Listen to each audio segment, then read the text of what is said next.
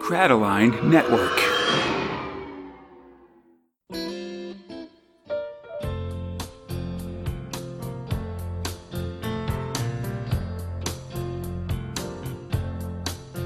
I need a little time to think it over. I need a little Borak space. Thog Earth, let's Yeah, that's right. My name is Connor alongside my friend Fox. It's the 229th episode of Space Spinner 2000. No, it's not. It's a podcast where two Americans try to make sense of the UK's own galaxy's greatest comic, 2000 AD, 1 month of progs at a time. Hoo-ha! This episode, we're covering 2000 AD for October and November 1990. Prog 700 to 703, 700 years of 2000 AD. My God, it sometimes feels that way. Definitely, at least 4. This time, we've hit a big milestone, so it's time for a big relaunch. 2 new stories, 2 new thrills, and the Harlem Heroes keep rolling along. Oh, yeah, womp womp. That's right. If you were to read along with this, you'll find the comics we're covering today in Judge Dredd, The Complete Case Files 15, a new Case Files, Fox. We're marking these down. Man. Yeah. Anderson, The Sci-Files Volume 2, Nemesis the Warlock Volume 3, The Hooligans Haircut Collection, and 2000 AD Extreme Edition 19, and the Judge Dredd Magazine 359 to 360. Yeah, 360. My favorite no-scope. That's right. Circle it around, buddy. Yeah, we've hit a vein of after a long time actually of comics that had not been reprinted in the later pages of Necropolis, we've now hit a deep vein of reprinted stuff between this Anderson story, a Nemesis check-in, and Hooligan's Haircut as well. Okay. Yeah, but hey, speaking of being done with Necropolis, Fox. Oh, yeah, hey, let's do some holograms. Yeah, let's check in with shit and let's check in with some old artists with Thrill 1, Judge Dredd. Yes, and also Gun Claws even. Exactly. Script by John Wagner, art by Ron Smith, and Steve Dillon, letter by Tom Frame. I remember, it is only fitting he should die by my hand. You and your Dale Gribble Judge Death, buddy. I think it's the best way to run him, my dude. It's a pretty decent Judge Death, I gotta say. I kind of, definitely imagine all the other judges as the King of the Hill gang. Oh my God. Judge Fire's definitely Bill. Yep. The Judge Fear is that's Boomhauer. Oh, you think no. so? Oh, because he's huge. Judge Death is Hank, like a gaze into the face of fear. I tell you what. God damn it, Death! You gotta gaze into the gaze of fear. That's right. And then Boy, howdy. Boomhauer's Mortis. Absolutely. Oh yeah. Come on, you dang old kids! I'm gonna kill you in this dang old. I'm gonna melt you with those dang old. Here we go with this here. Dang old Pedway, man. Oh, blew off my head, man. Dang. Yeah. That's why hasn't it happened yet?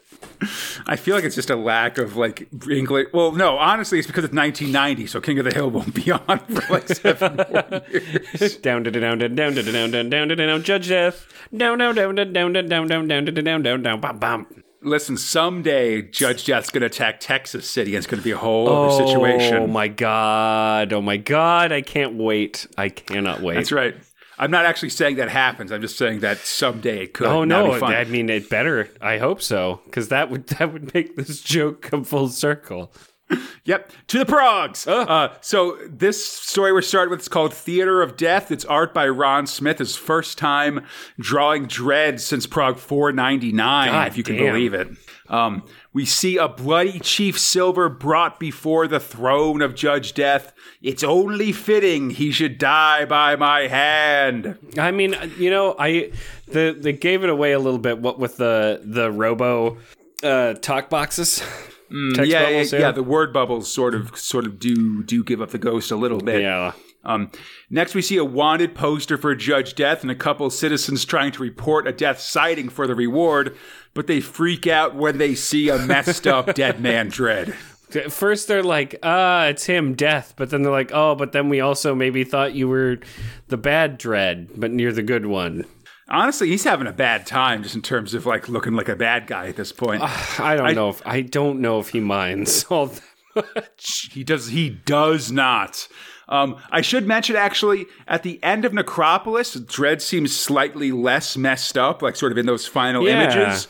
But he's back to being full messy. Yeah. I think it's possible that he can put on like some makeup or something like that for public appearances if he wants to look less messed up. But he definitely doesn't do that very often. Some clay-based goo, like Clayface. Clayface from the Batmans. I mean, later he says like for the love of Grud and grease paint for how bad he looks. So I feel like that's sort of a thing. But anyway. Yeah, now he's full scars, and these citizens are rearrested because when they saw Death to get the reward, they were trespassing. And so, that's generally how it goes here in Mega Just City 1. desserts for that one, boys. They're way different from those lion cops in Arcturus where you definitely where if you do enough good, you can be forgiven of certain crimes. Inside... So he heads into the theater, and inside we see Judge Death continuing to menace Chief Silver as other judges make him beg for his life. Dredd opens fire, but it does nothing because it's just a laser projection. Before you die, you will abase yourself before me.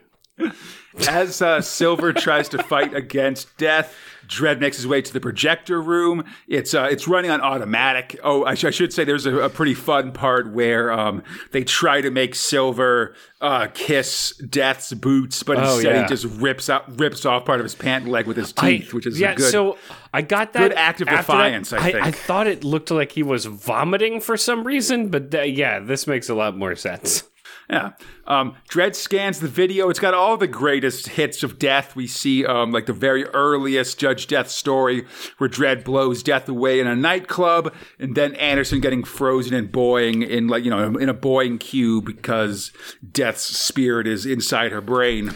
Yeah, this whole thing is an archive recording from the Black Museum, but what can it mean besides Judge Death sneaking up behind Dredd right now? I'm gonna give you some claws, boy. Dredd calls into control and says there's no sign of Death, but then Death attacks. Oh man, with full claw move, like the karate chop move. Press the back and he's like, wah! The evil judge, as they scuffle, hits a button turning on an image of the sisters and sort of a replay of their monologue from Necropolis during that story. Ooga booga. Dredd comes up shooting. His bullets hit Dredd or hits Death, and Death blows up. It's a robot. Oh man, wouldn't you know it? Ooh, rhyming. Dredd moves through the halls as the projector changes. Now it's like an introductory piece by Judge Udwin Winstanley, the curator of the Black Museum, who apparently, while possessed by the sisters, built this place and edited a bunch of archival footage as part of a theater of death, basically. I mean, so like they did this by request, which just says that, he's a little vain. Absolutely. Deathy. Yeah, I mean, we've seen even in like the original Death World and stuff. He got some statues. They built a statue to the last person killed and stuff like that. Like, Death definitely has just look at his costume, honestly, but he's got a flair for the dramatic, That's and part true. of that means documenting his various murders and stuff. That's why we love him. That's why he put together this freaking Hall of President's ass monument of death. Oh my God. I would love it if they just stood in place and animatronically explained bad things happening. I mean, what is Dredd being menaced by right now but animatronic deaths, It's true. The real Winstanley is dead in the projection room of the theater, and Dredd finds him as another Deathbot attacks him. Punches right through old Winstanley's chest parts. Yeah, it's awesome. They fight it out, eventually crashing through the projector glass into the auditorium below as more judges arrive. It seems these droids were from a previous case where basically at like a fancy dress party, someone had a bunch of death droids as waiters and they just killed everybody. I mean, you're asking for it at that point, I feel like. Yeah, definitely. And so they were all in the Black Museum and were apparently raided to, again, make this Hall of Death, basically. Weird stuff. People everybody sort of reflects on who would be there to watch this if everyone was dead post-Necropolis. I mean, just Death and his buddies. Yeah, no, they'd watch it sort of in an empty theater, Omega Man style or whatever. Mm-hmm. But yeah, anyway, who knows these dark judges? All we can do is pick up the pieces. Yeah, sure. And speaking of which, we got another new story in Dredd. This one's with art by Steve Dillon, who's back on Dredd for the first time since the 550s when he worked on Oz. As a Justice Department H-Wagon lands in Bubbletown on the Cursed Earth. Yassa! Yeah, and several judges, Cadet Giant among them, ask for Yassa Povey. Been told that it's Povey instead of Poovy. I'm fine with that. Yeah. Judge Dredd sent them. It seems like Yassa's grown a bit since we last saw him. I think he's taller. Mm-hmm. And he's also gotten a haircut. He's got kind of short dreadlocks now. Yeah. And of course, a freaking bandana around his ruined eye sockets from the Sisters of Death gave him kind of a Mo Howard kind of thing. All right. You know what I'm talking about. Poke? Yeah. Back in Mega City 1, Dredd himself is doing a dermograph session. It seems Judge Magruder wants him rejuvenated and looking more normal for PR purposes. So he's just kind of in this less gross. Also, it's mandatory. Also, see you next week. Yeah, very much just kind of regrowing some goddamn skin and getting rid of all of these, full body burns that he's on after wading through that acid river. Speaking of burns, he's like, she's one to talk. Somebody needs to tell her to get a shave. Oh, shit. Speaking of which... speaking of the chief judge and public relations, she's leading the dedication of a mass grave outside the Mega City wall. Pretty good speech. She admits, everyone, your sacrifices were in vain and your final resting places are undignified. This is mass grave. This mass grave is called Pit 49, which implies quite like at least 48 mass graves before this one and several more to come. Oh yeah, she's pulling no punches. New Magruder is even more harsh than last older Magruder or younger Magruder. New Gruder speaks in the royal we and doesn't give a shit. No, is the basic answer. It's real good. A bystander faints as a bulldozer just pushes dirt over this giant pile of corpses in this mass grave. Oh my god. Things are tough post-Necropolis, you know? I mean, one, there's just fucking corpses everywhere. But also, like, a lot of the buildings have just been destroyed, so housing stock is very low. The city itself is in a state of shock. They've got to rapidly rebuild all these ISO blocks just to where to put all the freaking criminals in this city. Yep. They're even going to give an amnesty for petty offenders. Like, if you're in for less than a year, you're out of here. Get out, we don't need you. Yep. Magruder asks, and this is something I've been looking for actually, and I'm glad they discuss it. As they ride off, Magruder asks if Dredd feels right about taking the long walk at the start of this story. And he basically says that while he's still pretty unhappy with the city, he sees now that the best thing to do is to stay there and try to change things. Yeah. As opposed to just saying like, oh, like it's past me, I'm going to run away and, get out of here. Which I think is fine. Well, and I think that even knowing that, what I really appreciate is Magruder, and this comes up a couple of times throughout the story, like, hey, there's this thing at 2100, I expect you to be there, even though he's showing some kind of like, nah, I still kind of don't feel like it, but I should have been here, Yeah. Well, I think it's interesting to hear them both talk about it because Magruder took the long walk too after feeling like she failed. And so, the two of them kind of meet in the middle here and it sort of, I think, gives the two of them empathy for each other that I don't think they had previously. Yeah, like you said, it seems like the Democrats are starting to rise up again. And so Magruder expects Dredd to be at a meeting at 2100 to discuss this evolving situation. Yasa and Giant fly into the city. As they do, Giant points out like all the burial pits outside of it and starts telling him about the horrors of Necropolis. And it's like, oh, geez, like now that I think about it, like, weren't you blinded by one of the sisters? You don't want to hear this stuff. Yeah, and he seems to be pretty much like, man, I don't give a shit. Don't worry about it. Yeah, honestly, he's become real sanguine in the last, since the events of Dead Man, I think. Yeah, definitely. Part of that is losing your eyes and having to reflect on that shit. Thanks, Dread, for being a part of my life. Damn, buddy. In the city, a doctor meets these youths. He'll be doing an operation to fix Yasa's eyes and maybe remove the scars from the sisters' attack. And it looks like this is all sort of part of a media blitz. We see newscasters following Yasa's story and surgery, though he is, of course, very modest about his role in the Dead Man affair. I just found him. Meanwhile, aides rolling in from all over the globe. We see food from Hondo and repair crews from Texas City getting Mega City 1 up and running again. At the same time, though, there's black market food sellers and food riots going on. The food sellers poisoning everybody, I guess. Yeah, well, they're just trying to get stuff to market, so it's definitely like expired and contaminated, presumably cut with sawdust and things like that as well. Also the Democrats are on the march looking to find change. We see Dredd shoot a mugger through a democracy march, which is pretty crazy. He doesn't kill anybody, so he kills one of them, Fox. Well, yeah, just the mugger. Yeah, he then goes to arrest the other mugger as the Democrats shout shame at him and stuff like that. And in thought bubbles, though not in person, Dredd rages at their naivety or whatever.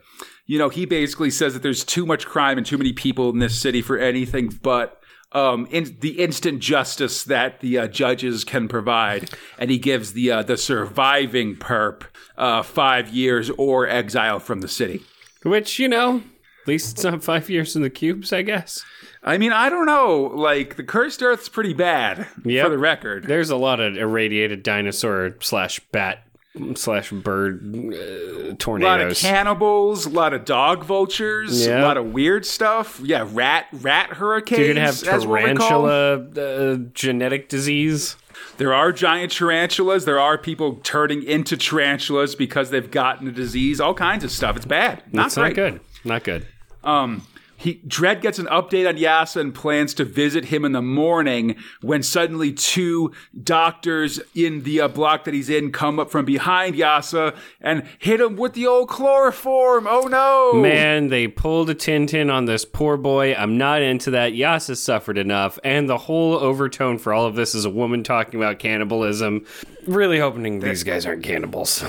Yeah, bad times. I will say, folks, if you're planning to kidnap somebody, you shouldn't use chloroform. It's not it's like both not as and way more effective than movies and television lead you to believe. Yeah, it will just kill somebody. Yeah, the line between I've knocked... 1, it takes like 10 minutes. 2... Yeah. The line between I've knocked you out with this chloroform and I've killed you with this chloroform is very thin, is my understanding. But anyway. Just don't chemical people. Yeah, come on. Stop abducting people, you jerks. Listen, if you're routinely abducting people and you listen to this podcast, find another podcast, all right? Yeah, that's all I want to say. Just listen to the Thrillcast. That's all you need. You don't need this classic stuff. Next time on Judge Dredd, Hostage. Yeah, all right. Glad Yasa's back. Really upset that Yasa's chloroformed. Yeah, leave this kid alone. He's been through enough. Yeah, we've all been through enough, frankly. I'm liking the new tone they're setting. I'm excited for 9 o'clock. That's for sure. Yeah, definitely. Yeah, 2100. We'll see what Dredd has to say. And hey, speaking of moving through time, Fox. Oh my God. Let's go to Thrill 2. Time Flies. Script robot Garth Ennis, art robot Philip Bond, letter robot Gordon Robson. New thrill, new creative team.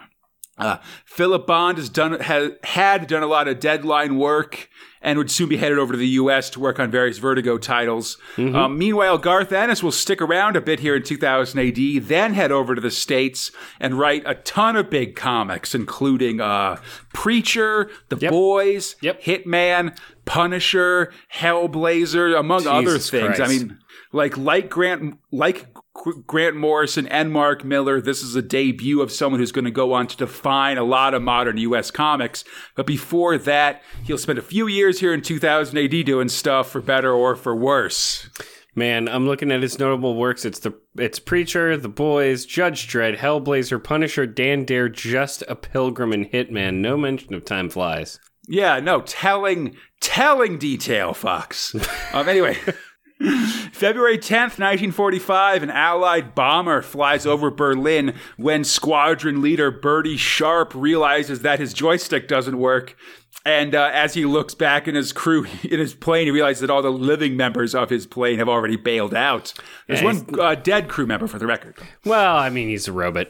Or is that... Or is he decapitated? He just got decapitated by anti-aircraft fire inside the plane. Okay, that makes sense. Some real Catch-22 stuff going on in there. Well, Sharp bails out as well, but in the dark Teutonic night, he finds he is found by a pair of Nazi soldiers who give him a good kicking while cracking various German accent-based jokes. Man, the yuck-based kicking here is what I find a little odd, but all right. They are laughing. They say that they have a bunch of Strauss puns ending in executive Strauss.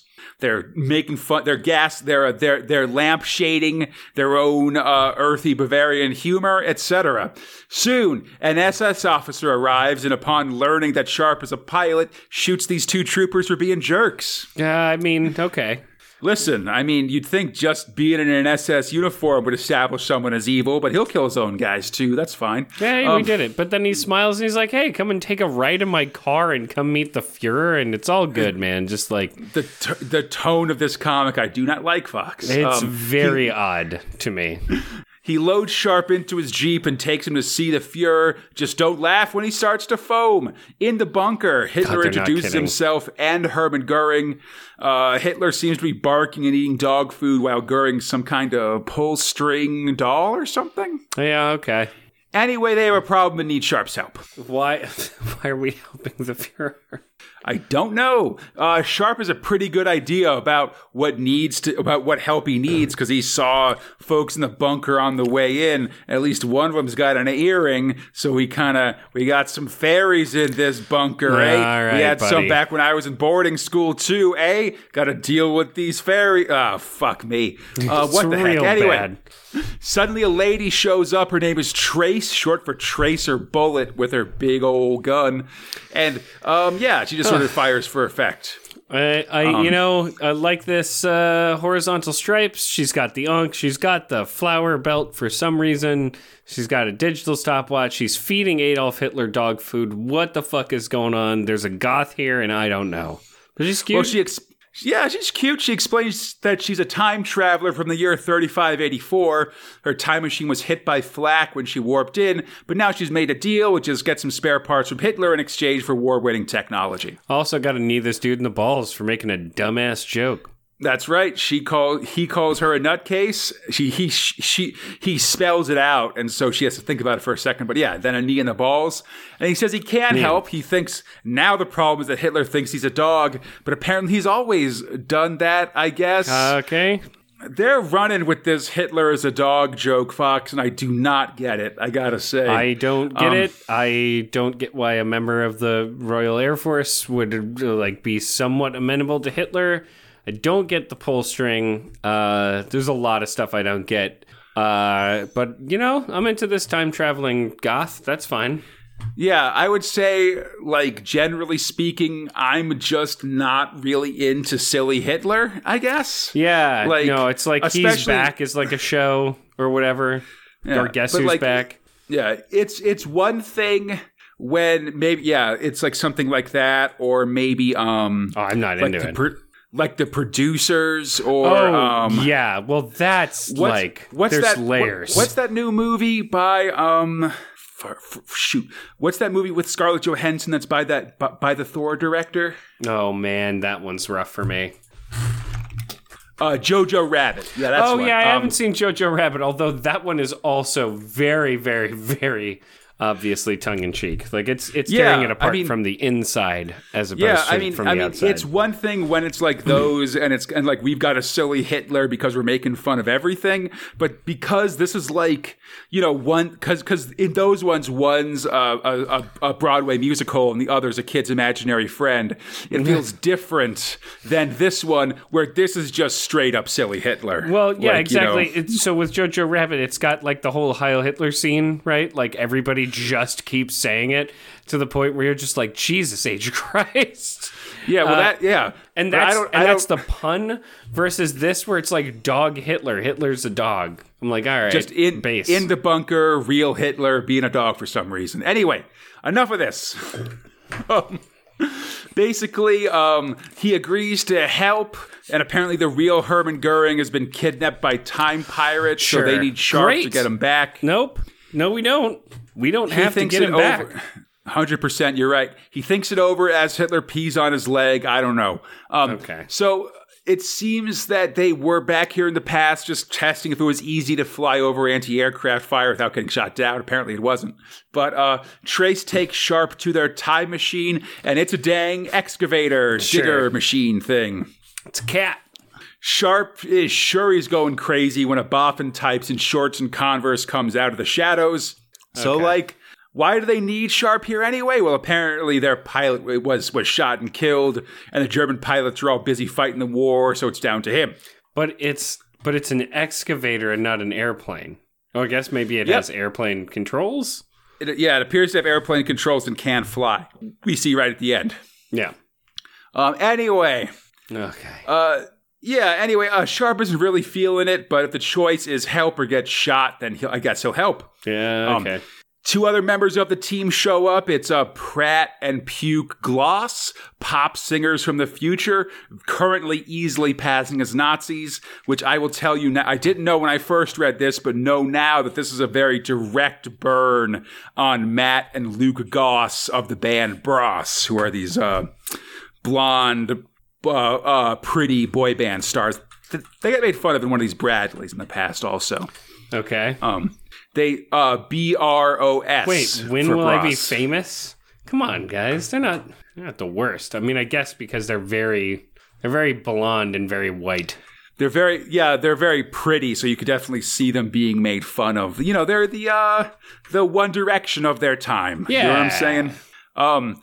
Anyway, Sharp listens to their music, is not impressed, so they have a tantrum. The crew prepares to leave as Trace slides one of the Germans the plan to win the war, which is basically a card to give to the Americans when they show up, saying, "I'm a top rocket scientist, giz a job."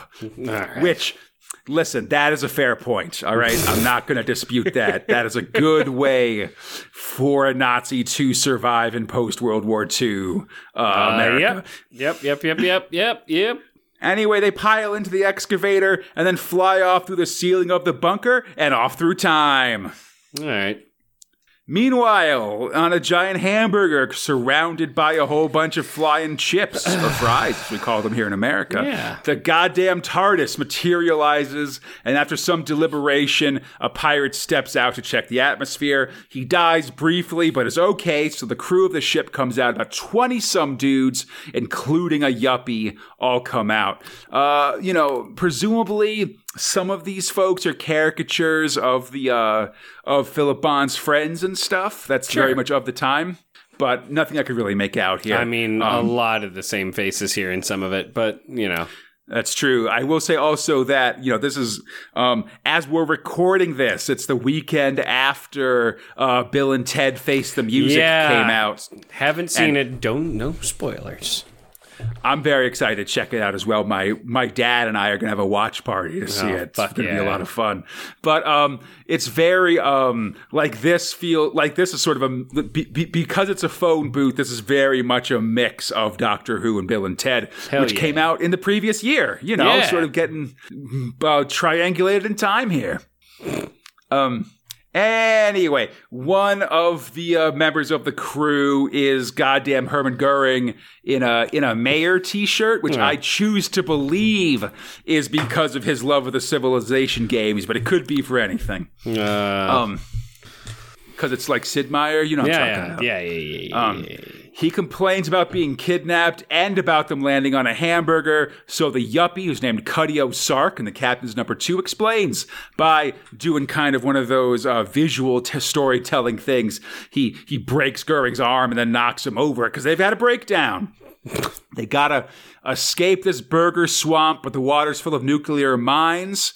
Only one thing to do, that's send in the detector, who's this very nerdy dude in like a Boy Scout uniform with a magnifying glass and a cap with an aerial on it. Okay. And he walks around. He's singing either the Jaws theme or the Pink Panther theme, Fox. It's hard to tell. Yep. Because it's either da-dum, da-dum, da-dum, da-dum, da-dum, da-dum, da-dum, or da-dum, da-dum, da-dum, da-dum. It could be anything, Fox. It's the wonder of da-dum. That's right. And then, shout out to the Diddly Dum podcast, who's, friends of the show, about Doctor Who and stuff. I guess it could also be, the Doctor Who soundtrack. Da-dum, da-dum, da-dum, da-dum, da-dum, da-dum, woo. Anyway, he walks into a mine and blows up. Huzzah! Yay, now we know where an explosion is. Next time on Time Flies, Cripes!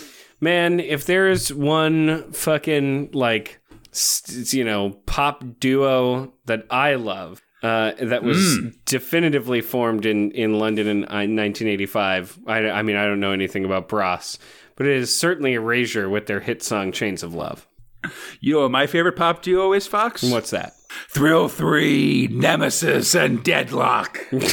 This is good. That was good. I like that. Sorry, it was right there on the table. You have to pick it up when it's on the table, man. Sorry, what do you think about Time Flies, though? We just jumped into this weird-ass comic. We'll get there when we get there. Trust me. It's already It's slightly crucified and on notice. How's that? All right, good. Okay, so script robot for Nemesis and Deadlock, Pat Mills. Art robot Carl Critchlow. Lettering robot Gordon Robson. New artist here. First time in the prog for Carl. For Carl Critchlow. We'll see a bit of him, especially for the lobster random story in a few years. I mostly, though, Fox, know his work for Magic the Gathering, where he's done over 200 cards. Damn, that's actually a really good commission. Yeah, no, he's done for a lot. He's even, I think his most recent work was just this year. He did a borderless worm coil engine that looks really badass. I'd say of his cards that I've used, my fave's probably Heartless Heidegetsu, who's this red ogre who you tap and it deals half of everybody. Basically, everybody loses half their life when you tap it, which is real crazy. God damn. But anyway. But hey, man, it's the ABC Warriors. ABC Warriors. ABC Warriors. Yeah, and Critchlow's art is amazing for these ABC Warriors and this crazy ass Nemesis stuff as well. Hell really yeah. a great fit here. We last saw the ABC Warriors when they saved Termite at the Black Hole Bypass in Prague 581, and now they ended that one on a mission to bring chaos to the galaxy. But first, they got to have a pit stop here on the planet Gandharva because Deadlock has to settle a goddamn score. We are gonna touch swords. That's all I got. So weird. I will say, Gandharva, maybe not with this spelling, is the name of is the name used for heavenly beings in Hinduism, Buddhism, and Jainism. So a lot of Indian religious stuff. Hell yeah! So just so get woke on that Dharma life. That base cover. That's right. Yeah, knights in shining karma, tend your flame, buddy. Oh boy. Yeah, listen, got these XTC reference. That's what I got. So they are here because Deadlock's got to settle a score with Nemesis the Warlock. Who we see putting humans on the pyre of his wife's grave, just tossing these dudes onto this fire. It's he became solid. Real anti-human, and I am very not into him anymore, man. He's definitely killing all these humans. Absolutely. I gotta say, all right, to me, this very much feels like, again, Nemesis posing for Deadlock's sake.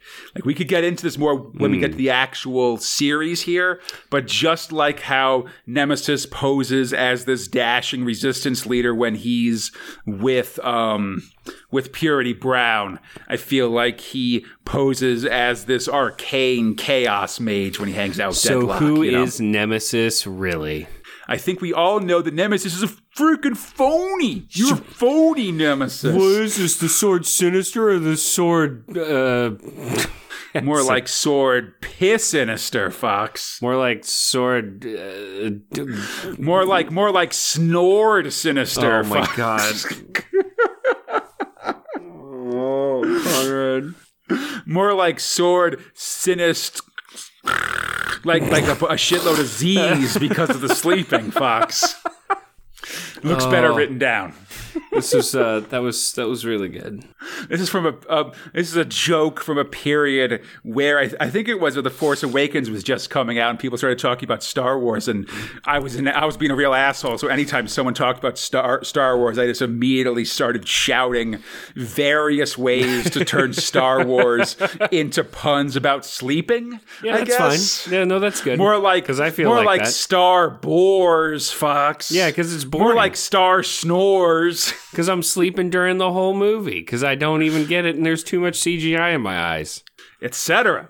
So mostly, I just like to yuck people's yum, Fox. That's yeah, I like it when you yum my yuck. So think about that, why don't you? We are all over the place this episode, and I'm loving it. I appreciate it.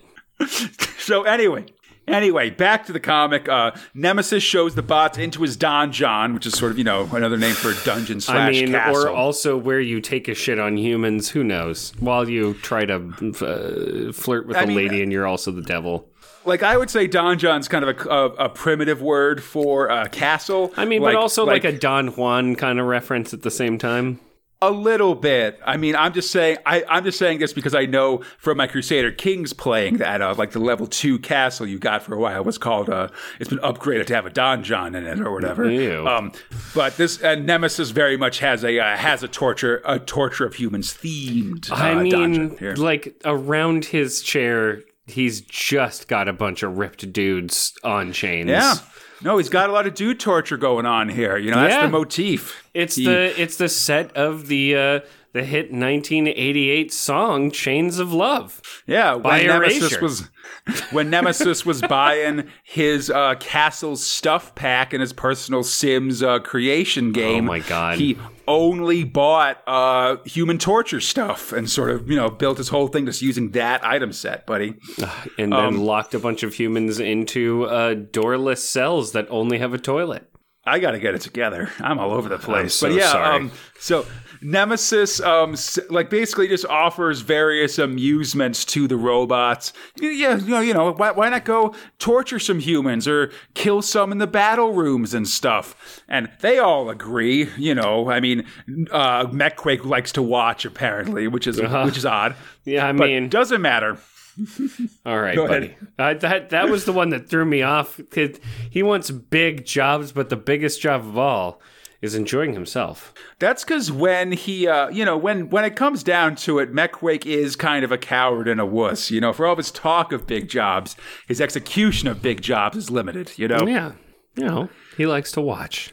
That's right. Yeah, got that classic bully stuff. But anyway, soon it's down to just Nemesis and Deadlock, and Deadlock's pissed that Nemesis forced him to save the bypass and thus Termite as well, which is a great, icon of order. And he's about chaos, man. He doesn't like that order. So he'll get a payment for it in blood, and thus a sweet sword fight starts. It starts with a kick. It started with a kick. Whoever thought it would come to this? They're fighting dirty, like you said, kicks and acid balls. Soon the walls are falling all down around him. Nemesis's snout gets cut off, and he fires a massive, he spits a massive fire bolt into Deadlock and partially destroys him. You booped my snoot, bitch. Yeah, they reach a specific point and then they just stab each other straight through the heart at the same time and both fall down dead, swords sticking out of their chests. Cut through the heart, and you're too late. You give chaos a bad name. What you say?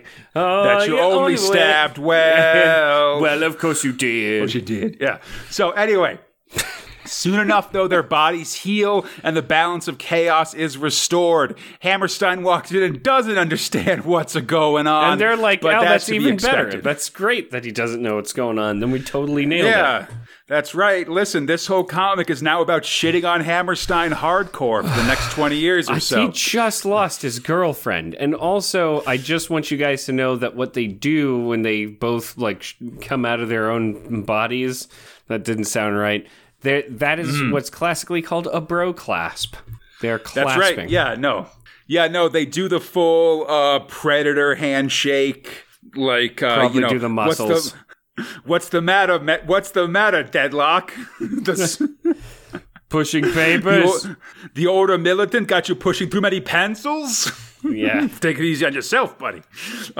And then they just keep looking at each other and breathing really hard. This their muscles flex for like 10 minutes.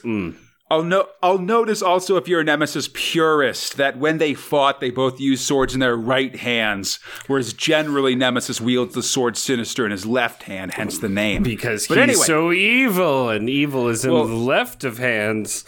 Yeah, and this whole thing was probably just a big fake out, so they sort of Princess Brided it a little bit. Yeah. But anyway, I don't all believe this they is a exist. teaser. Exactly. All this is a teaser for an upcoming Nemesis and Deadlock series, which will start in March of 1991. And the series is called To Blathe. To bluff. I see how it is. No, it's called Nemesis and Deadlock, buddy. You'll see. Anyway, Oh, good lord.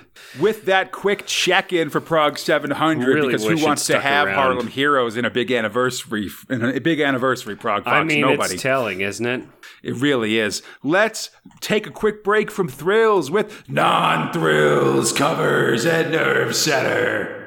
Prague 700, we're getting started here. This Prague features Dredd and Anderson, with Anderson uses these like mental powers Fuck as yeah. various symbols fly out from under her. Big list of all the thrills. Art here is by Sean Phillips, who will be seeing the page of the Prague in the Rad. magazine soon. It says also in our scan cover, there is a gold sticker smacked right in the middle of this, letting us know about the free gift inside these mega cards. More Sweet about that later. scan cards. I'm gonna collect them all and sell them on eBay. That's right. Yeah. So inside, we've got a new look Nerve Center. Whoa. More like Nerd Center, am I right? Damn. More like Nerve Snorter. Oh, gonna crush this Zarjaz into powder and ruin my life. That's right. Yeah. So it looks like. So it'll look like this basically until Prague 800, when they'll revamp it again, though it will get more color in about 30 Pragues or so. Basically, just sort of, there's color in it now, but I think Tharg will be colored in as time goes by. Basically, this new format gives Tharg a slightly larger editorial space, and there's way more space to plug current products, as well as have like some features, including brief interviews with creators and things like that. This week, though, we just get a brief synopsis of all the new thrills starting here, and your standard Beetlejuicean glossary, and a section where they sort of list all of this month's or this week's IPC releases. Like, you know. Okay. Great. Yeah.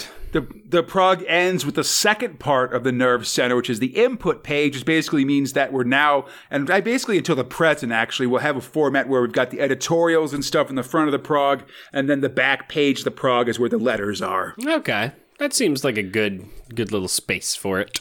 Yeah, it's fine. It just means that basically my only problem is that it does mean that these Nerve Centers, this non-thrill section may pain in become the ass. longer because there's just more, now it's 2 pages long, basically. Pain in the dick. Yep, there's a picture of Tharg Tracy with a two-way rosette and Judge Brown helpfully identified as Ian Brown of the Stone Roses. Thank you so much. I really appreciate that one, editorial droids. Letters include explanations of how to get your letter printed, and an actual letter asking for a larger nerve center. You goddamn liars here! God. And send greetings from Australia, and theorize on the casting of a Judge Dredd movie with Leonard Nimoy as Dredd. I don't know, buddy. What the fuck? Like All right, a 1990 era Leonard Nimoy as Judge Dredd. The man I don't know if doesn't I'm feeling just it. frown, by the way. I mean, he did that whole Bilbo Baggins song with his kid. That's true. I mean, he directed well-known comedy Three Men and a Baby, Fox. Oh, God, I mean, let's not use the words well-known, but also, I mean, 3 Men and a Little Baby was good. 3 Men and a Little Lady was like, all right. Listen. I'm specifically not including any positive adjectives when I say that the movie is well-known. People have heard of it. That's all I'll say. Correct. The prog ends with the first of several 2000 ID pages, this one giving a rundown of Judge Dredd with art by Cliff Robinson. And then this prog includes the first 2 of 8 2000 AD scan cards, which I believe are postcards. Sure. With a 2000 AD covers printed on them. Great reuse of art. Fun. Oh, yeah. Well, I mean, but they do take, like, the writing and stuff off of it, so it is kind of if you like this art, it is a cool way to kind of get versions of it that you can, Send these to your post on Meemaw wall or something. Peepaw. Yeah, and I mean, and it is just kind of like, it's an extra. You aren't paying more for it, so I think that's fine. Although, I would say also that it's not really mentioned, but the price of the prog has gone up to 45 pence, just for the record. We talked about it last episode, too. But so, this one includes, this one has an upcoming cover for the Friday Friday Rogue Trooper by Ron Smith, which will be in Prog 712, and that stained glass Dredd cover from Prog 678. Really awesome. Anyway, yeah, they're both good stuff. So Prog 701, it's the Hooligans haircut cover. Whoa, it's used 1,000 times. There's some nipples. Oh, yes. And of course, Milligan and Hewlett do make it onto the cover, of course. I mean, they make it on everywhere. So. Yep. They're all over. Aladdin Sane or a world gone mad. In the Nerve Center, Tharg lets us know that the Harlem Heroes are back. Hooray. All right. I got hiccups. Oh, God. Yeah, that's because you were trying to stomach out the words Harlem Heroes now. That's fair. Eddie introduces us to the new editorial droid, the Igroid, the Igor Goldkind bot, who's a very unreliable bot that starts all of its entries like a 1990 modem, basically just to kind of give 2 extra lines of text written every episode. All right, buddy. That's data link reestablished. Eek online, initiate sequence, activate. You've got mail. Iggy's given us the lowdown for this Nerve Center, including new thrills to come, sightings of 2000 AD on TV shows, and introduces a new thing, a star spot for Peter Milligan, of course, the author of Hooligan's Haircut, among many other things, currently dressed very Lawrence of Arabia-ly and photographed by Steve Cook. He's mostly answering questions in the form of dad jokes, which I think is fair. Correct. We see that the magazine is on shelves, along with a new, shorter monthly Crisis comic and the Revolver horror special. Mid-prog, there's an ad for 2000 AD Monthly, a Judge Dredd mega collection of daily star strips, and a teaser for the return of Yasa, which we talked about. Remember Yasa? Okay. Yeah. Sure. Yeah, I remember him, buddy. It was, only a couple months ago. Later, there's some very traditional comic book ads that might not be regular, maybe just not included in our scans, because it's like for building muscle with muscle dynamics, which I think is Charles Atlas, and another one for instant sex appeal using pheromones, Fox. Oh, God, that was That's around right. even then, huh? Stink your way to sex, buddy. Ugh. The input has pictures of Judge Rogue, GI Mashup, and Judge Jaws with suicidal tendencies. Hell yeah. Letters ask more about the Dredd movie. A reader shares an ancient Tharg prophecy, and another is laughing about Dead Man Dredd's crazy skin texture. There's also an answer to some questions about being bowled over or something like that. I don't know what's going on with that one. The prog ends with a 2000 ID of Judge Death, which lists his current status as imprisoned in limbo, though the text disagrees and instead has the current fate that he's at large in Mega City 1. I'm at large. Watch out for my ability to spook you. I told you not to piss me off. Oh my God. Yeah, he's on the loose and in the pages of the Judge Dredd magazine as we speak, Fox. I'm gonna goop ya. There's also more mega cards, this time the Dredd Christmas cover from Prog 658, and the badass pastel Kano star scan from Prog 591. Hell yeah. I like that one. Prog 702. Steve Dillon draws the start of Yasa's Big cover. Meg Nightmare. Very nice. Yeah, he's it looks very contemporary actually, but also very dark. Just Yasa with his eye bandage, kind of sitting alone in this dark room. I love how you can tell the contours of the city just by the lights. It's very well done. Yeah, the mega city beyond, but it feels very ominous for sure. In the nerve center, Tharg laments teething problems of the new nerve center. The Igroid apologizes for breakdowns and then posts a 2080 family portrait from a recent annual signing with Colin McNeil, Jim McCarthy, Peter Milligan, Alan McKenzie, Kevin Hopgood, John Smith, and Paul Marshall all there, along with some Forbidden Planet folks. These guys aren't robots at all. What's going on with that? You know, they're like Terminators, I guess. Okay. Also, more plugs for the Revolver Horror Special and the Dredd Mega Collection, and I think this might be the end of me listing what's for sale each month in these things. Just God, tell me about it. This Nerve Center cover is getting long, Fox. I got to cut it somewhere. Mid-prog, there's a big ad for Rage Magazine, which I guess is a music magazine. Okay. It's got a lot of, collage stuff going on to talk about things. I tried to look it up. It's hard to find, though, because honestly, Rage Magazine is not a unique name. There's a lot of different Rage magazines out there. But I think this one only lasted for about a year, so it's not that huge. Sure. There's also an ad for these back-to-back, recordings, which are basically these records of candid interviews with musical artists that feel very much like some guy barging in with a recorder and microphone while Madonna's eating dinner and asking her some questions that she's too polite to tell him to get lost, and then they just kind of toss it onto a record or something. Oh God, what is his name? That weird guy who always busts in and talks to musical artists now, and he just has these insane deep cut facts. I'm gonna remember. I don't know at some that point. one.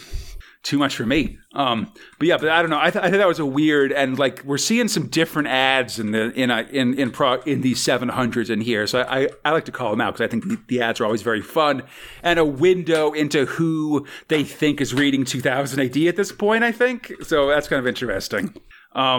Anyway, mid-prog, there's a 2000 ID for Judge Anderson, I believe drawn by David Roach. We do see some malfunctions at the junction here just because a couple of these guys, there's no set color for elbow and shoulder pads. Dredd had green ones. Anderson's got gold ones. We got to get it together. Shit, Nardwuar. That's it. Nardwuar. Ooh, I don't know. There's also a pretty neat half-page 2000 AD ad depicting some Mesoamerican hieroglyphs with Tharg involved. There was a previous version of these with Egyptian hieroglyphics of just an ancient Tharg bringing thrill power and stuff. But I like this sort of multicultural things. I don't know. Letters have pictures of a son of Dredd, which is Judge Mo Howard, bringing it back up, and a very blurry Judge Static. Letters include requests for more cool posters and more Nemesis, and ask for explanations about recent 2000 AD developments, including both the letter ends and Tharg seem to agree that Slane killed Neve in the Horn Goblin. He definitely didn't. And then the back page is an ad for a Revolver Halloween tour, doing comic sightings with top talent all over the British Isles, including Scotland and Ireland. Boo! Yeah, and the mega cards and the mega cards continue this time with Dredd fighting Stan Lee from Prog 600 and the Nemesis cover from Prog 586 when he's going into the weird London forbidden zones. 703, Judge Anderson looks pensive and shoulder padless in this Arthur Ranson cover as Agardy's Rage behind her. Tribal memories in Sovblock. Hell yeah. In the Nerve Center, Tharg plugs the upcoming London Comic Art... Or no, he says he's getting ready for the London Comic Art Convention, but it'll be over by the time this prog comes out. Warp. As the Igroid welcomes the coming fall by plugging the Rogue Trooper Annual and giving credit to Steve Dillon for drawing the last week's cover and Gina Hart for coloring it. He also gives credit for this week's cover. Hopefully we can get some more Goddamn. credit, cover credits actually in the prog, which I appreciate. Fuck yeah. Like to give credit where credit's due. Mid-prog, there's a 2000 idea of Judge Hershey, spotlighting that we don't know her first name still. And this one's by Paul Marshall. I will say I don't like this picture very much just because she's got that thing where her shoulder eagles flush with her upper arm, which is sort of a knit, which is like John Burtis with us. Yeah, like John Burtis, who likes there to be exactly 7 links on the chain between a judge's collar and their badge. I gotta have the shoulder eagle's wings parallel with the other shoulder pad. Yeah, exactly. That's the way it goes. It's man, you're not spending all this money making shoulder eagles to do a dip on your fucking right shoulder, you know? Yeah, the eagle should stay static while the arm is moved vertically, frankly. Like that's what I'm saying. Anyway. In input, we've got pictures of a zombie Johnny Alpha, Return of the Living Dead. And a mostly liquid Judge Puree. Well, get it? I like the guts, I get it. Yeah. Letters compliment the cover of Prog 596. Or of 696, I should say, the one with Judge Death's teeth, and complain about 2000 AD's placement at W.H. Smith's. And also request more art by Duncan Fegretto, who did some stuff in the 2000 AD annual this year, but he won't actually be in the prog until about 2001. There's also questions about where Judge Mortis's tail went, which I don't remember him having, to be honest. Judge Mortis had a tail? That's what I said. The prog ends with an ad for the Amstrad computer. We got video games on this thing, guys. You can still play us, I promise. It shows a bunch of financial charts first, right? Yeah. Like that's the thing it shows. Now, mind you, also like freaking do your taxes on it, man. It's multi-purpose. I guess so. But also, it's got a tennis cup-based game, in which case, you know what? I'm all about it, but every time you hit the ball, you have to scream tennis. Tennis! That's why our ping pong games are always so weird, Fox. Yeah, you can't say ping pong. You have to say ping or pong, depending on if you're left or right side. Well, yeah, obviously. You gotta keep it up. That's why they call it that, Fox. That's why tennis is so much easier. You're like, tennis! That's right. It's supposed to be remembering whether you're ping or pong. Yeah, it's real rough. Yeah. Then there's the final round of mega cards. Hell yeah. This time with the Harlem Heroes cover from Prog 671. That's right. And the Chopper cover from Prog 547. Yeah. And speaking of Harlem Heroes, wait, no, actually, no. Fuck that. No, we're not talking about that yet. No, thank God. Although the Harlem Heroes do have some wacky hair between a lot of them, Fox. Oh, man, but not as good as this one. That's right. And on the topic of wacky hair, that's right, set myself up. It's Thrill 4 Hooligan's Haircut. Hello, my name is Hooligan, and I have a weird haircut. And, how did I get here? Gosh, let me tell you the story about how my hair got turned upside up, and I got a big hole that no matter which way you face it, the hole is exactly where you see it. Which that doesn't make any sense. God, I hate the words I just used. Well, it's surrealism. Script about Peter Milligan, art about Jamie Hewlett, lettering about Tom Frame. Okay, I'm loving getting it. Surreal up in this piece. I'm loving this woman's really disgustingly big smile and very non-symmetrical eyes. Yeah, we've seen a lot of Peter Milligan over the years, stuff like Bad Company, Sooner or Later, The Dead, etc. We've seen a bit of Jamie Hewlett and Swifty's return, and of course he's best known for creating Tank Girl and Gorillas as well. My understanding is that this comic is part of him breaking into the mainstream, I should say, and that's a very iconic 2000 AD story. It's when it gets brought up a lot. I enjoy this, but it is surreal as shit. Yeah. as always with Hewlett's work, you got to keep an eye out for little things in the margin and stuff. For instance, I think every single issue has a little caricature of Milligan and Hewlett the hairy in the corner. meat scissors with feet. Yeah. And then there's, just a ton of stuff also in here. I'm going to say 100% this comic is beyond my ability to fully recap. Yeah. Like, I just be sort of saying what's happening in each panels, which would really kind of not do it justice. I'd highly recommend checking this thing out. The collection, there's one on the Rebellion web store that's got Hooligan's haircut in it. It's about 60 pages long. It's also got the Judge Dredd story, Spock Moxchock, that Hewlett did work on. And it's just a very nice collection of his 2000 AD work. I am unsure if they are attempting to synthesize both looking and reading, or if both have blatant disregards for the reader, or if they even have any regard for themselves. Like, it's really good. I would say that very much the purpose of this thing is just to put some crazy shit in 2000 AD, Which you know? I'm A-okay with. This feels like the kind of bonkers that is both deliberate, and you can see that by them in the first page of this, just as miniature creepies hugging each other. But then just as this thing goes on, it doesn't care. It's real good. Yeah, so basically, so we start in black and white. At the Five Seasons Mental Hospital, a young man named Hooligan is about to see Dr. Proctor about being released. But before that, he'll have to do something about his hair. And I'll also say generally, this character's name is a Hooligan. It's pretty clearly a portmanteau of a Milligan and Hewlett's name. Yeah, but also that you get to say Hooligan effectively. And massive shout out to my goddamn word processor for not allowing me to type the word Hooligan. Yeah, no, it's real good at that, isn't it? Into it is 100% positive I'm saying Hooligan with two O's and will autocorrect it mercilessly. Well, we can't let computers do whatever we want, can we? I guess not. Like it doesn't even put a red squiggly line underneath it and allow me to add it to the dictionary, Fox. It just says, "Oh no, you meant Hooligan." It's fine, I'll get that. Yep. You know what, computer, go fuck yourself. Like I literally rewrote it the way it is in the like the way the characters is 5 times, and it changed it each time. It's crazy. It's anyway, so upsetting. Nurse Hatter gives him some plastic scissors, just like Mother used to make, and tells him to get to it.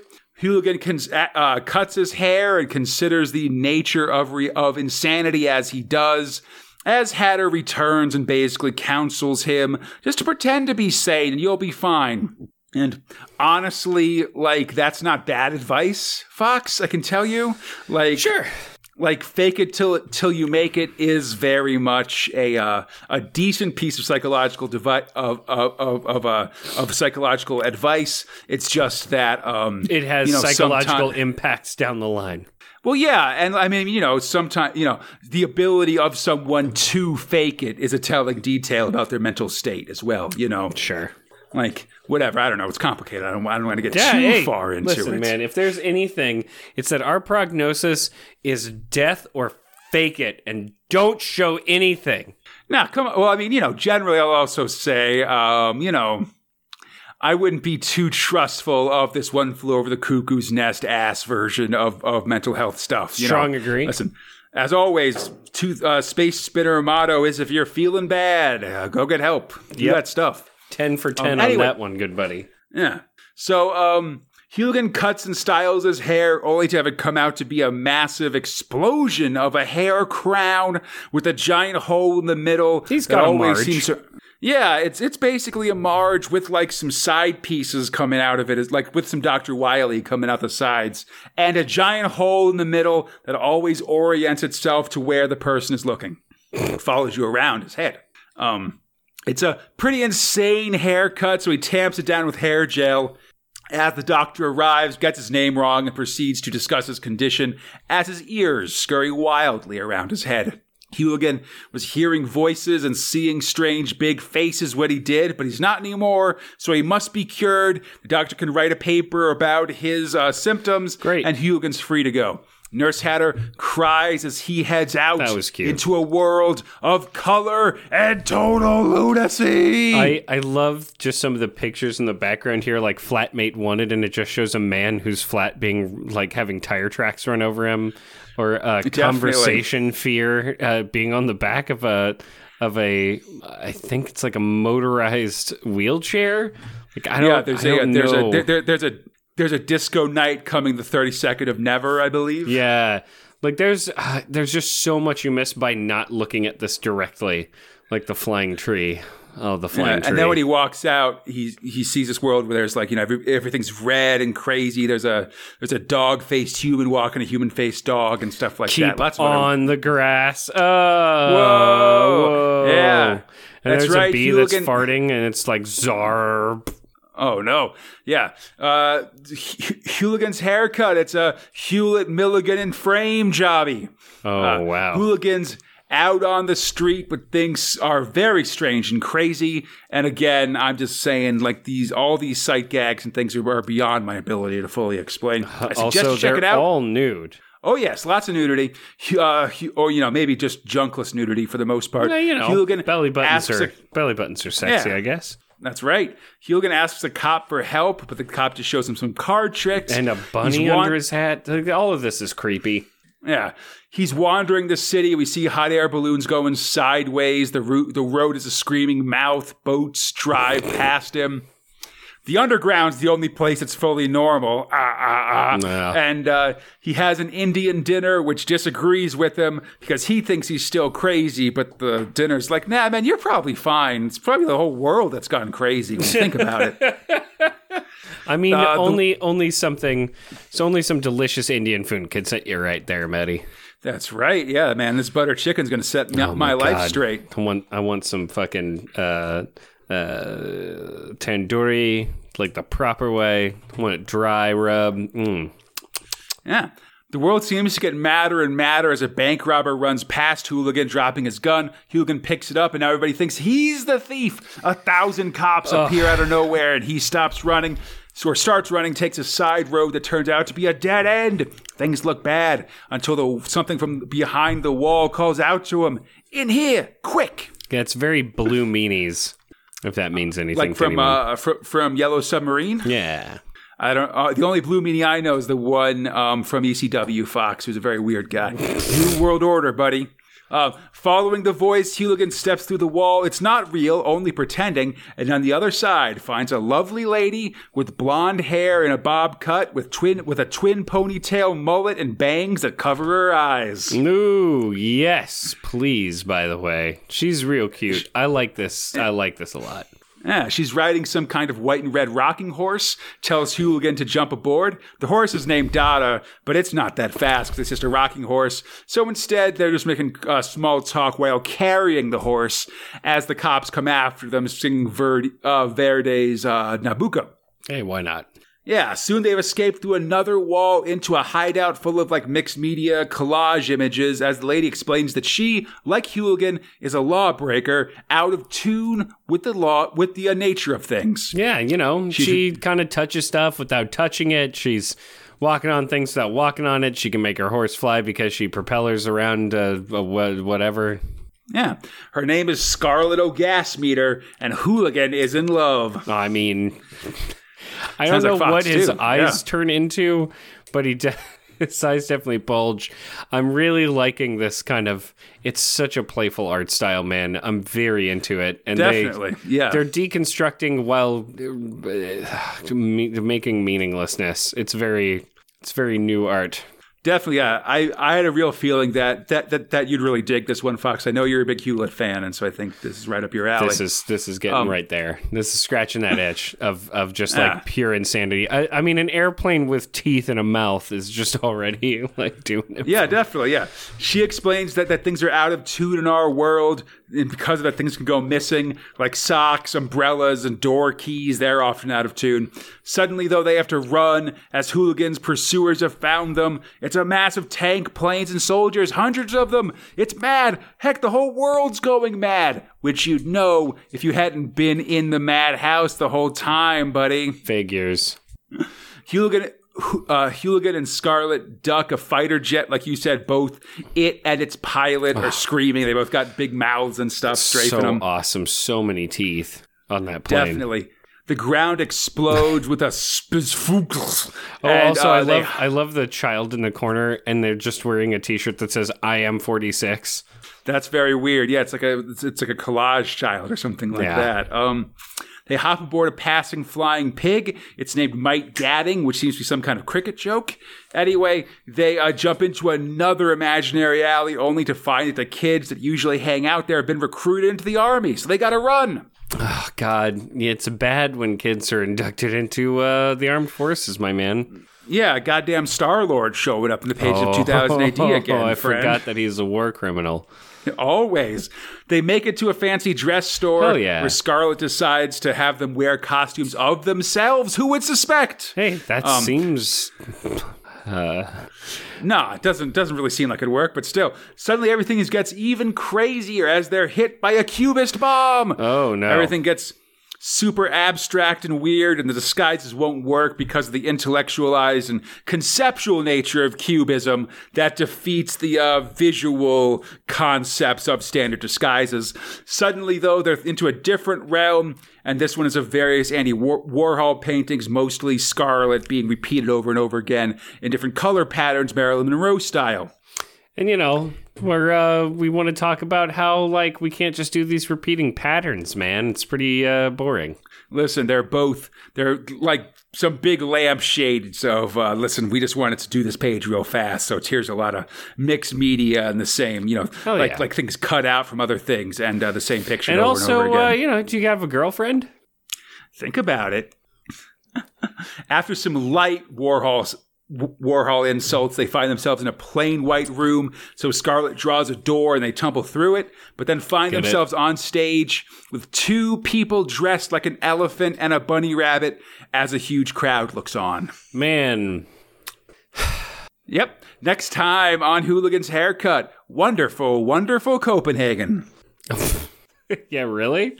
All right. I mean, that's what it says in the bottom there. You can barely make it out, but yeah, it's there. I'm loving that everybody in the audience has red eyes, and if they have white eyes, they have red pupils. Yeah, definitely. The audience is evil. You're evil. We are evil, Conrad. We're the bad parts. Definitely. I mean, well, these people in these costumes giving me real terrifying The Shining energy. Well, you know what I mean, yeah, Fox? you know. Why is this dog giving a man a blowjob? Yeah. But yeah, man, Hooligan's Haircut. By the way, here's my quick plug. Watch Dr. Sleep. The end.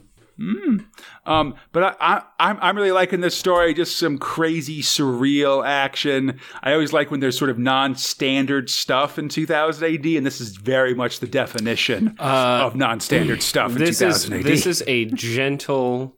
They say gentle. This is a club-based approach for reprieve. And I'm all right with it. I'm very much liking Scarlet. I'm very much liking this art. It's hard to say whether or not I am enjoying Hooligan himself, because he's very. I mean, he's very reactive and stuff. So yeah, I think sort of. So maybe he is the stand-in, but also he's not the stand-in because he's also making the yucks. That said, attacking the reader with pages and art and nonsensical words half the time, like, thoughts don't finish themselves in this. They will state a point and then just be like, okay, and moving on. Nothing matters as soon as the next, like, change happens, right? Which makes it eclectic to follow and enjoyable. Yeah, because I think it's doing that on purpose, as opposed to times where we've read comics that are not very well put together. Yes. And so they become incomprehensible instead. And it outright says, hey, listen, we're not going to be comprehensible. You know how we're not going to be comprehensible? By absolutely changing to the next page, being something completely different. So it's in lockstep with the words and the art that, hey, this is different now. And that's perfectly fine. But there is this kind of baseline through line, which is, hey, we're being pursued. how we're being pursued will probably not matter all that much, so don't worry about it. Yeah, exactly. Like, it's very much just like, here's a frame of a thing, but mostly we're just going to try to be crazy and keep you guessing. Yeah. I think is a cool, it's very much like sort of 1990 experimental comics, but I think I like seeing that in 2080. It doesn't just have to be like standard like police procedure stuff or something like that. No, and I think that's exactly what it's turning on its head by just not giving a shit, and also, giving what seems to be a couple of people who really like working together the space to just kind of do that, because they're like, we don't know why you're fucking awesome, but here's all the space to do that, Very much so, I think. I think that's a great way to put it. And hey, speaking of two people who like working together, Fox. Oh my God, I love it. Please talk about it now. Besides you and me, it's Thrill 5, Anderson Side Division. You're such a sweetheart and an angel. My darling angel. You too, buddy. Closer than my peeps you are to me. Woo! Script robot Alan Grant, art robot Arthur Ranson, letter robot Steve Potter. Oh yeah, Grant Ranson back for some Judge Anderson. Very nice. Man, let's slide across the roof of this, or the hood of this car, jump into the seats and start the engine and do a sweet ass flip over a thing, because I'm about to enjoy the shit out of some Anderson. Definitely, yeah. I'm really excited for this one. I have a double excitement for this one, just because when I did a Stranger by the Dozen, my Doctor Strange podcast, Shambhala. Yeah, there's a Doctor Strange graphic novel that's called Into Shambhala. It's sort of a standalone story that's about Doctor Strange sort of dealing with the death of his mentor, the Ancient One, and stuff like that, and sort of investigating a strange reality. And remember things. you It's and cool. me? I remember you telling me about it after you had recorded it. I feel like Maybe because it was kind of like this rad thing. It was a good changing pace for the character, right? Yeah, I mean, it is extremely rad, but for the record, written by J.M. DeMatteis with art by Dan Green. And Dan Green does some amazing, like, painted landscapes and stuff with Doctor Strange. I think it actually might have come out around this time, actually. I should double check that now that I'm thinking about it. Okay, yeah, no, I was wrong, actually. Into Shambhala, it was from 1986, so a little bit before this, but still, in the mind is what I'm trying to say as we're talking about this stuff. Because both are about people with kind of mental abilities going on adventures, so it's good times. Hell yeah! And I always like when there's little crossovers like this, But anyway, this one is definitely, we can see, supposed to be a prestige thrill. I feel like we get, like, I'm citing this by the presence of these title cards, where in this case we see Anderson leaning against a graffiti-covered wall as we see a ton of, like, apocalypse-adjacent newspaper headlines, basically. Yeah. A lot of, like the king is returns, and then just a lot of, like, people dying in gross ways and things like that.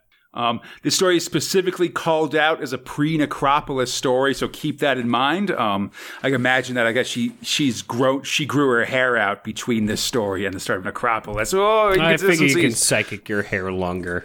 Yeah, why not? And so getting into it, man, I love Ranson's work here. Oh yeah, his use of color and the realistic style makes this a very cinematic kind of thrill, especially in the opening as we see Anderson, like, heading out against images of the megacity skyline. And I will say it as many times as I need to. Shading and shadows are what makes, like, everything else pop. Like, just the usage of all of this, it's almost noir-esque. Like lighting. I'd agree. It's so good. I love it so much. It makes it feel like a whole detective story, especially with, we're getting into that kind of like, oh, hey, I remember you sort of storyline coming in, and it's real good. Definitely. Yeah, we see a star shines in the sky, and Anderson says it's shining for Judge Corey, laments the death of her friend. We'll remember that she took her own life in the pages of the 1989 sci-fi special. As Anderson's been low-key, or actually, this is the first time we've really seen it acknowledged in the prog, I think. Yeah. I think as I recall during Triad, which is sort of the second to last Anderson story. Corey was actually still alive in that timeline because, like, I think Anderson tossed some of the kids that, like those psychic kids, to be processed by Corey, but it was just a brief cameo. Yeah. I've actually been talking to some folks online who are theorizing that before she was killed in the special, there was discussion about Corey being sacrificed in Necropolis instead of Judge Aggie. Oh. And you can see that I feel like Aggie does look very similar to Corey. In her look at this sort of lady side judge with short black hair and stuff. I think they're both empaths and stuff, and Aggie's very much just sort of and Anderson having a connection to her as well, kind of would be a big thing. But of course, couldn't happen now because she's talking about Corey being dead and then Aggie died in Necropolis, etc. Anyway, Anderson reflects on the nature of life and death, and as she does, she senses some kind of weird, angry cat with glowing green eyes. Damn. Elsewhere in the city, a bunch of youths are clockwork oranging around as they come across an alley cat. Yeah, just kind of youths running around doing minor crimes and stuff like that. What is it? No good Nick based actions. Yeah, they're no good nicking. When they come across so one kid tries to grab the cat but gets clawed, and the other three be like, I'm going to kill this cat because we're cat killing kids. When suddenly not good. No, not good, but even worse for them when they're surrounded by a bunch of big black cats with glowing green eyes. Meanwhile, in East Meg 2, Psy-Cop Amasov is reporting on a recent patrol on these sweet trikes that East Meg 2 uses. When he saw an image of a great bear with glowing green eyes that attacked get it? And killed. Because they're Russian. Do you get it? That's bears? Right. Yeah. Attacked and killed his partner, Judge Yenko, then smiled at him. Meanwhile, Anderson is investigating the cat killing as Amasov scans Yenko, and both of them look out and seem to mind meld slightly as they see some kind of underground caverns with shadowy humans, some of them in chains, staring back at them with glowing green eyes. I mean, you gotta have those glowing green eyes. Also, I love that split shot for shot. There's just so much in this story that I love visually as much as I love writing-wise, and also all of the space that they give for both. If that makes any sense. First, it's like it's like an image of Anderson and Amasov scanning these bodies, then a close-up on their faces, then on their eyes. Then you just see like Anderson's eye and Yenko's eye sort of forming one face or like one like eye line and stuff as they sort of merge together. And you can see they're both seeing this at the same time and also feeling each other's presence. Yeah. Oh, it's cool. It's really, really good and so subtly done, and also I love it. The second part opens with a big shadowy close-up of Anderson looking lovely. We see something about the center of a golden web, and then a big first in the progs, at least, this full map of the Dread world, complete with place names. Well, it's kind of updated, and it gives us a bunch of kind of source around like the colorization of things, because I think we've seen something like this before, but with a lot less detail. I also like that they add an asterisk where they're like, look, we're going to change this if we need it to change. Yeah, definitely. Yeah, this is very much subject to change, but I think it does. This is one of these big images that forms sort of at least a baseline of these Dread maps and stuff like that. I think this is probably something that's based on some role-playing games that have come out and things like that as well. Just sort of like, you want to see what the whole world is, in this crazy-ass Dreadverse. I do appreciate that South Africa has just sort of been reduced to an island chain. That's what you get, buddy. Now, it's a jerk thing to say. But anyway, I think it is mostly finalized. There will be changes as time goes by, of course. But around the world, Fox, signs are bad. There's packs of black dogs appearing in Britsit, a huge number of stigmatics in Ciudad España, giant bunyips in Oz, manticores in Jakarta, massive ghosts, masses of ghosts appearing in South Am, and Oni walking the mountains in Hondo City. Time's running out, it seems, but there are still some small lights in the darkness as we see images of Anderson and Amosov. Ooh. Back at the Department of 14 Events, which we last saw in Triad. Yeah. I like that this dude's still in business, I guess. Yeah, there's always crazy stuff to deal with. Anderson's talking to a professor judge about the recent events. He shows her some localized Mega City 1 things, a floating nun, the Darwin family, which grew monkey tails overnight, at least 24 people claiming to be possessed by the same hell demon. They verified that it's not Orlok up to his old tricks, and indeed East Meg 2 is experiencing the same thing, and the spirit of Glasnost is offering to try to solve the problem. He's in contact with Lychenko, the head of Fortean events in East Meg 2, and they've might have a cause for all this stuff, and the professor is going to head over to consult. As he does, he has to take a bodyguard, and it's pretty clearly implied it'll be Anderson as she observes a strange floating meteorite from the pre-Columbian era crack open to reveal a full-grown frog. Which, is this is there a thing going on with this?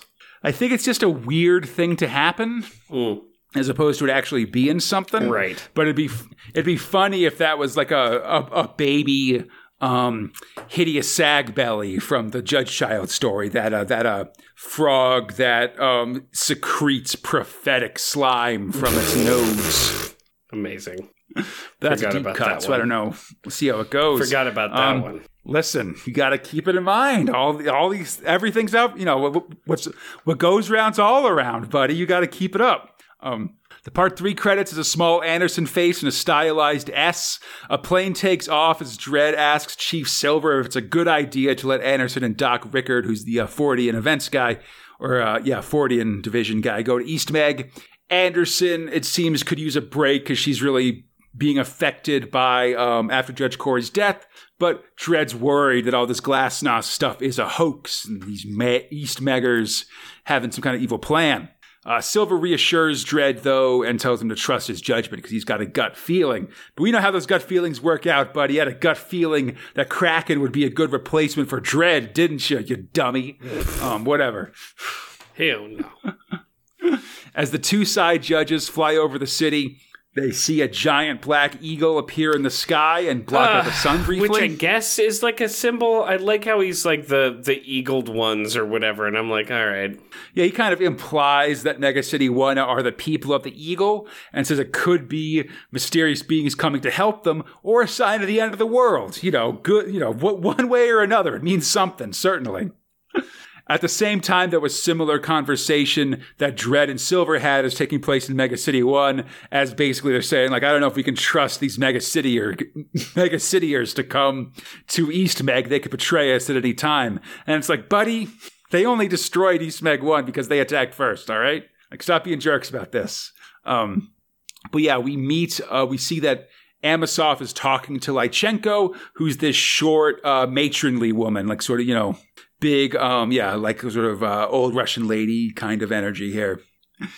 They go to the airfield and the sides meet. Anderson and Amosov seemingly know each other instantly from that vision last episode, but are very confused by it, of course. They kind of shake hands and instantly know each other's name, which is kind of interesting. They pile into the sweet East Meg sedan with DeLorean gull-wing doors and head out. And as they drive, Lychenko explains her theory. The world is being hit by a massive psychic surge caused by something related to the legendary Agardi, the world below. Is this like Agartha? What I mean, is there any Agardi relation? is definitely... Yeah, I mean, if you look up Agardi, it's sort of apparently that's just an alternate pronunciation for Agartha. So we are having some Hollow Earth stuff going on here, buddy. Oh, great. That means there's going to be dinosaurs and Sol of the Moment. Sol of the Moment. Sol of the Moment. Sol of the Moment. Sorry. I'm hoping for Slee Stacks, like Land of the Lost. Oh, Land of the Lost. It'd be a good time. I love that show. I love I love Hollow Earth in general, buddy. It's some of my favorite. Maybe some Savage Land stuff. You need to watch Saul of the Moleman if you haven't. Ooh, that's a good shout. I'll check it out. There's that one guy from the Savage Land in X-Men who had cancer, so he turned into a pterodactyl man. Oh. Like that's solid supervillaining, you know? That's real good. I like that. Like, why didn't you just cure your cancer? I want to be a pterodactyl. Is that so much to ask? I mean, it seems reasonable to me. The story starts with an image of cavemen walking through tunnels with torches on the credits page, bathed in the yellow light of their light sources, and Lychenko tells the tale. 60,000 years ago, giants walked the earth. Ooh, it's a Bible thing. And I love just how Ranson draws it here, because it looks like a diorama or a recreation like National Geographic or something like that. Yeah, it definitely has that kind of like I don't know. It feels very detailed and yellowed, I suppose, if that makes sense. Like older pictures. I agree. I don't know how to define it either, but it makes it look like like the images feel older than the modern ones with Anderson and the rest of them. A shaman named Chud asked the Earth Mother for safety, or maybe in reality just kind of tripped and fell down a hole, aka Batman down a hole that that gave his people a place to hide from the onslaught of the giants. These caves took them deep into the earth, where luminescent moss gave them light and food, and eventually they found an ancient city built millennia ago, even from the millennia ago that they're living in.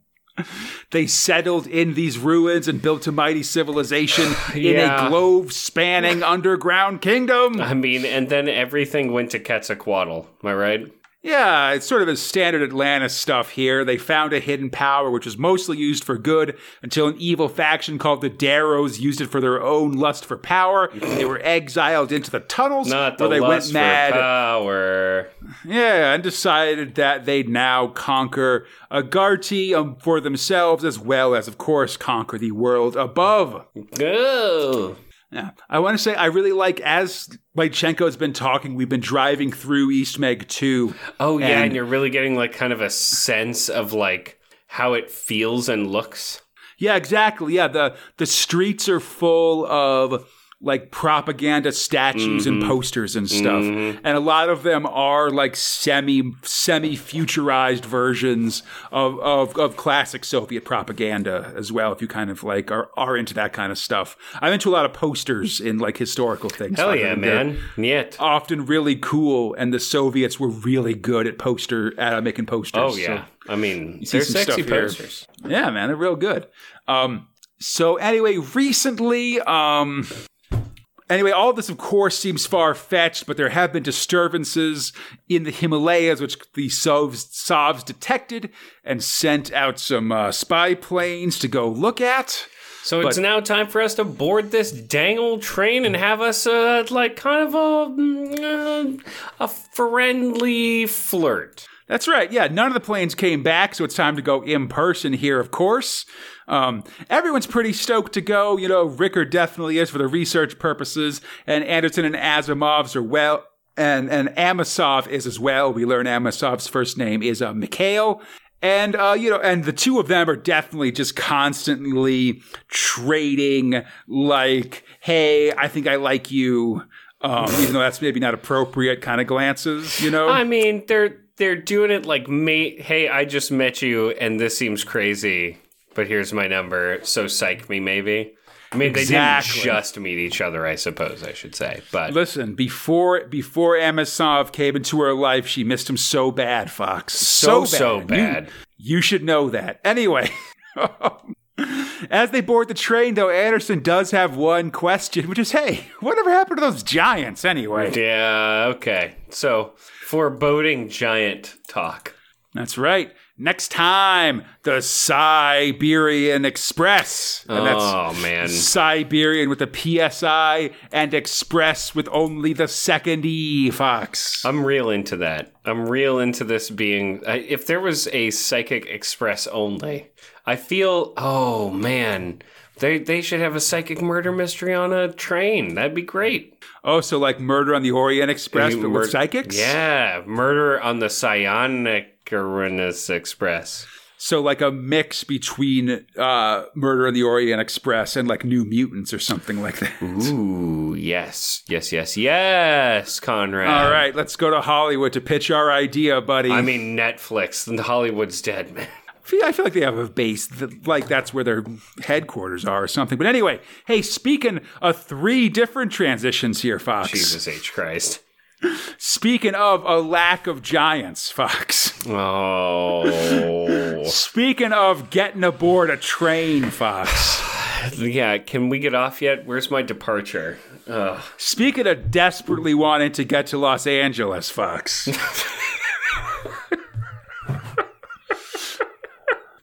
How many more of these do you have in your fucking pocket? Speaking of punching a woman, Fox.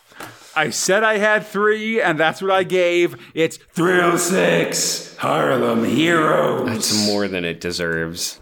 That's right. Listen, I'm very much like a dad in the car trying to get the kids hyped up for going to your grandma's house before we go here. That we're going to visit. We're going to see these pens, guys. It's going to be exciting. It's the main manufacturing plant of all Bic-based merchandise. You guys love pens. You'll love this. Oh, God. Script robot Michael L. Fleischer, art robot Steve Dillon and Kevin Walker, or Kev Walker, I should say, letting robot Bambo Shorju. My boy. Harlem Heroes are back. When we last left them, this cyber assassin from The Office was presumed dead. The heroes had stolen his super plane and were going to use it to break into a megacorp broadcast network to show evidence to clear their names of killing the president and various other government officials. Can you believe it? The cyber assassin, meanwhile, has flagged down a train and is in the process of hijacking it to head to Los Angeles post-haste. He punches a couple people, shoots some more, and ditches all the passenger cars. Can you believe it? At the broadcast center of Mercury National, hacker hero Patrice says to get in this place and to make their plan work, they'll need to get an EMP generator, Ocean's 11 style. Also in Can You Believe It news, Slice knows a guy, and they can go pick it up in about an hour, which is nice. He's 100% trustworthy and everything's fine. It's obviously a double cross, and indeed, when Slice, Deacon, and Patrice come to pick it up, the buddy and the goons pull guns on him. Luckily, they seem to plan for this as well, as Silver's waiting in the wings and just starts tossing grenades at everybody, killing them all. It seems like her move, so I guess whatever. I mean, she's the explosives besides being the girl, she's also the explosives expert. So that is very much sort of what her thing. We also get a pretty graphic image of Slice cutting his buddy's throat open, getting covered in blood and stuff. It seems like this double cross was based on a real thing, because there actually was an EMP generator that they snagged. I mean, I would have, if I was going for the reward, Fox, I just wouldn't even have worried about sourcing an EMP box generator. That I taped some shit to, you know? Yeah, why have to pay a restocking fee once you get your reward? Because you're an idiot. I mean, he was killed like an idiot, so that's how it goes. So once they get it out of there, Slice goes to try the EMP thing. He says he's trying it on a nearby neon sign, but instead he ends up almost killing just a passing old dude who had a pacemaker and kind of has a heart attack and then stuff. he plays it off like, oh, I wasn't pointing it at that old guy to kill him. And I'm like, It's too late for this kind of dissension in the rank subplot in Harlem Heroes, quite frankly. It's too late to apologize. Yep, too late to turn back now. No. So I'm falling not in love with Harlem Heroes. God. Next, Meanwhile, at the LA train station, the train's pulled in. It's clear that this cyber dude is loose in the City of Angels. I'm glad he wasn't going to shoot me when he got here. What a great fucking comment by Dingus Albert over there. Exactly. The art style is changing here. Things are getting darker and more rushed. I believe we're seeing more Kev Walker and less Steve Dillon, if you understand what I'm talking about. Yeah. Well, I mean, we do get Edie, what was it, Edie 99 or Edie 209, yeah. The heroes are poised to break into the broadcast center. It's full of electric security and stuff. And, it's highly guarded because they manipulate the media. They even catch addicts with drug verts, buddy. Drug verts. What does that hide? Whatever. They go through the sewers, of course, but come right into a laser grid, easily beaten by the EMP gun. And this whole place seems to be automated, so it's easy for the crew to head up to the top floor to get their message out until Slice steps in a pressure plate, which wakes up an ASD, an automated security drone, which is clearly an ED-209 from RoboCop with like hands instead of like machine guns, right? Yeah. And like net guns as well, because it like shoots nets. And I think at least one of the fingers on those hands are like the weights on the edge of a net when you shoot a net gun at somebody. So dumb. It's so stupid. I hate it. Pretty dumb. Anyway, then they're gonna hit it with the EMP beam, but it breaks. Wait, and this is like a. I know I'm asking you for information. So this is like a The Office location, right? Effectively. Yeah. And so instead of having like security drones that just shoot and kill people, they net them. Like clearly they have no problems just killing trespassers or just anybody. Like worse than trespassers. Well, I mean, here's my guess, Fox. Ugh. All right? Because we see later security things are deadly. Yes. So I think maybe this thing does non-violent stuff because it's in the lowest level of the broadcast center in the hallways and stuff. So maybe this thing uses non-violent stuff because if you're in this point, there's a possibility you could be like an investor or a janitor. What, that or just needed to go masturbate in the sewers? Or yeah, but just generally someone who they don't want to kill outright at this point in the security theater of this broadcast station. All right. Something, I don't know, just man. Have people instead of a robot. Listen. I mean, it's terrible. The net gun on this giant war droid is dumb. And it's not clear why they're actually worried about it if it's just going to frickin' net them. But anyway. Yeah. We get a full transition. Oh, sorry. I should say Silver tosses a grenade at the ASD. It does nothing. Oh, and their EMP thing breaks because who cares? Low quality EMP thing. Yeah, they replaced the parts. Whatever. Yep. So at this point, the Art's making a transition as Kev Walker takes over completely on Art. Cool. You can definitely see the difference here. Deacon manages, however, to shoot the drone right in a control panel, which stops it right away. But now an alarm goes off. Great, because there's an alarm in the control box that they shot that wouldn't have been damaged. Whatever. Yep. They run to an elevator as an alarm clock goes off on some dude's house. He's the CEO of this Mercury National thing. Why would it call the CEO? Because someone... I mean, I feel like other people know, but I guess he's got to know that someone's breaking into their big broadcast headquarters. Well, it's a good thing that they have these jetpacks that they scrounged up. Yeah, I mean, I will say, if there's one thing we learned from a Universal Soldier, is that when things go wrong, they do wake the CEO up. That's then sort of grabs his crystal and goes in a cowboy hat to where everything is. Yeah, super buff. Anyway, meanwhile, they get to this elevator, but it's not working, obviously, so they go to fly out in jetpacks. But they try to, but it looks like there's these razor-sharp graphite discs that go flying out through the elevator shafts to cut people. But what if one of them misfired while you were just going up through the elevator normally? And then just these razor-sharp discs shot into your side as you were just trying to get to work? Why do they even have an elevator if it's all automated, Fox? But anyway, they can only survive these discs if they fly at top speed all the way up. So let's do it. And they do. It's easy. Oh, my God. Although they do get hit a little by it. I mean, who cares? Yep. Anyway, they arrive at the 53rd floor, but the door is locked. Luckily, Silver's got a bomb that'll blow it open. So they do it, and it's good times. And hey, now we're going to go in here, and everything's going to be fine, except for that one guy. That's one guy, Mr. Robot Eyes, is in there because he got here. faster than everybody. That's right. And we'll see what happens next time in Harlem Heroes, I buddy. mean, he's going to be dead, and maybe one of the other ones will be kind of hurt. Probably the tech guy. You don't. Yeah, I feel like Patrice is definitely. He's the most expendable here. Yeah, after Trips died, he definitely downshifted into the most expendable member of the team for sure. I'm very upset at this comic book. Moving on. Not great. Hey, well, we move on to the end, friend, because that's it for the thrills for these Prog 700 to 703. Oh my gosh. I was pretty stoked coming into this. I don't know how it is that Harlem Heroes just makes me bummed out. It's just it's a goddamn thrill bump, Fox. It's a speed bump for thrills. It really, it's like you're the only thing, your jokes are the only thing that gets me through Harlem Heroes. Like the thrill, the concept of thrillingness that I experience is what I'm trying to talk about there. It's I know it's a void. It's a real void. A black hole. I mean, look, man, So tops and bots, buddy, what do you got for me? My bottom is fucking Harlem Heroes. Like there's no doubt about it.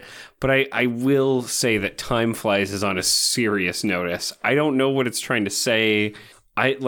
I've read some stuff from Garth Ennis, and it is not this. I mean, it's definitely... the man has a sillier tone to things. He very much mixes up the macabre with the levity quite well, I feel like. This isn't that. So you're on notice. They're nailing themselves into the cross. In terms of Top Man, to me it was personally really easy.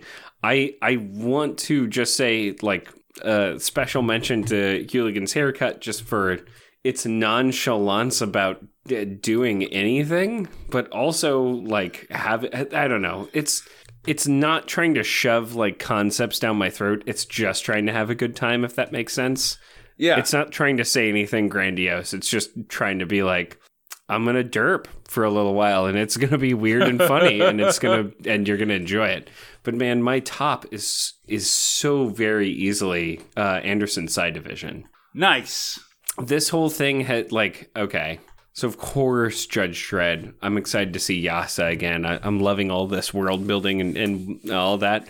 It's just Anderson Side Division has it all. It's got this noir look and feel. Mm-hmm. It's got this kind of intrigue starting off already. It's got this Threads of Fate thing going on, plugging into people's brains.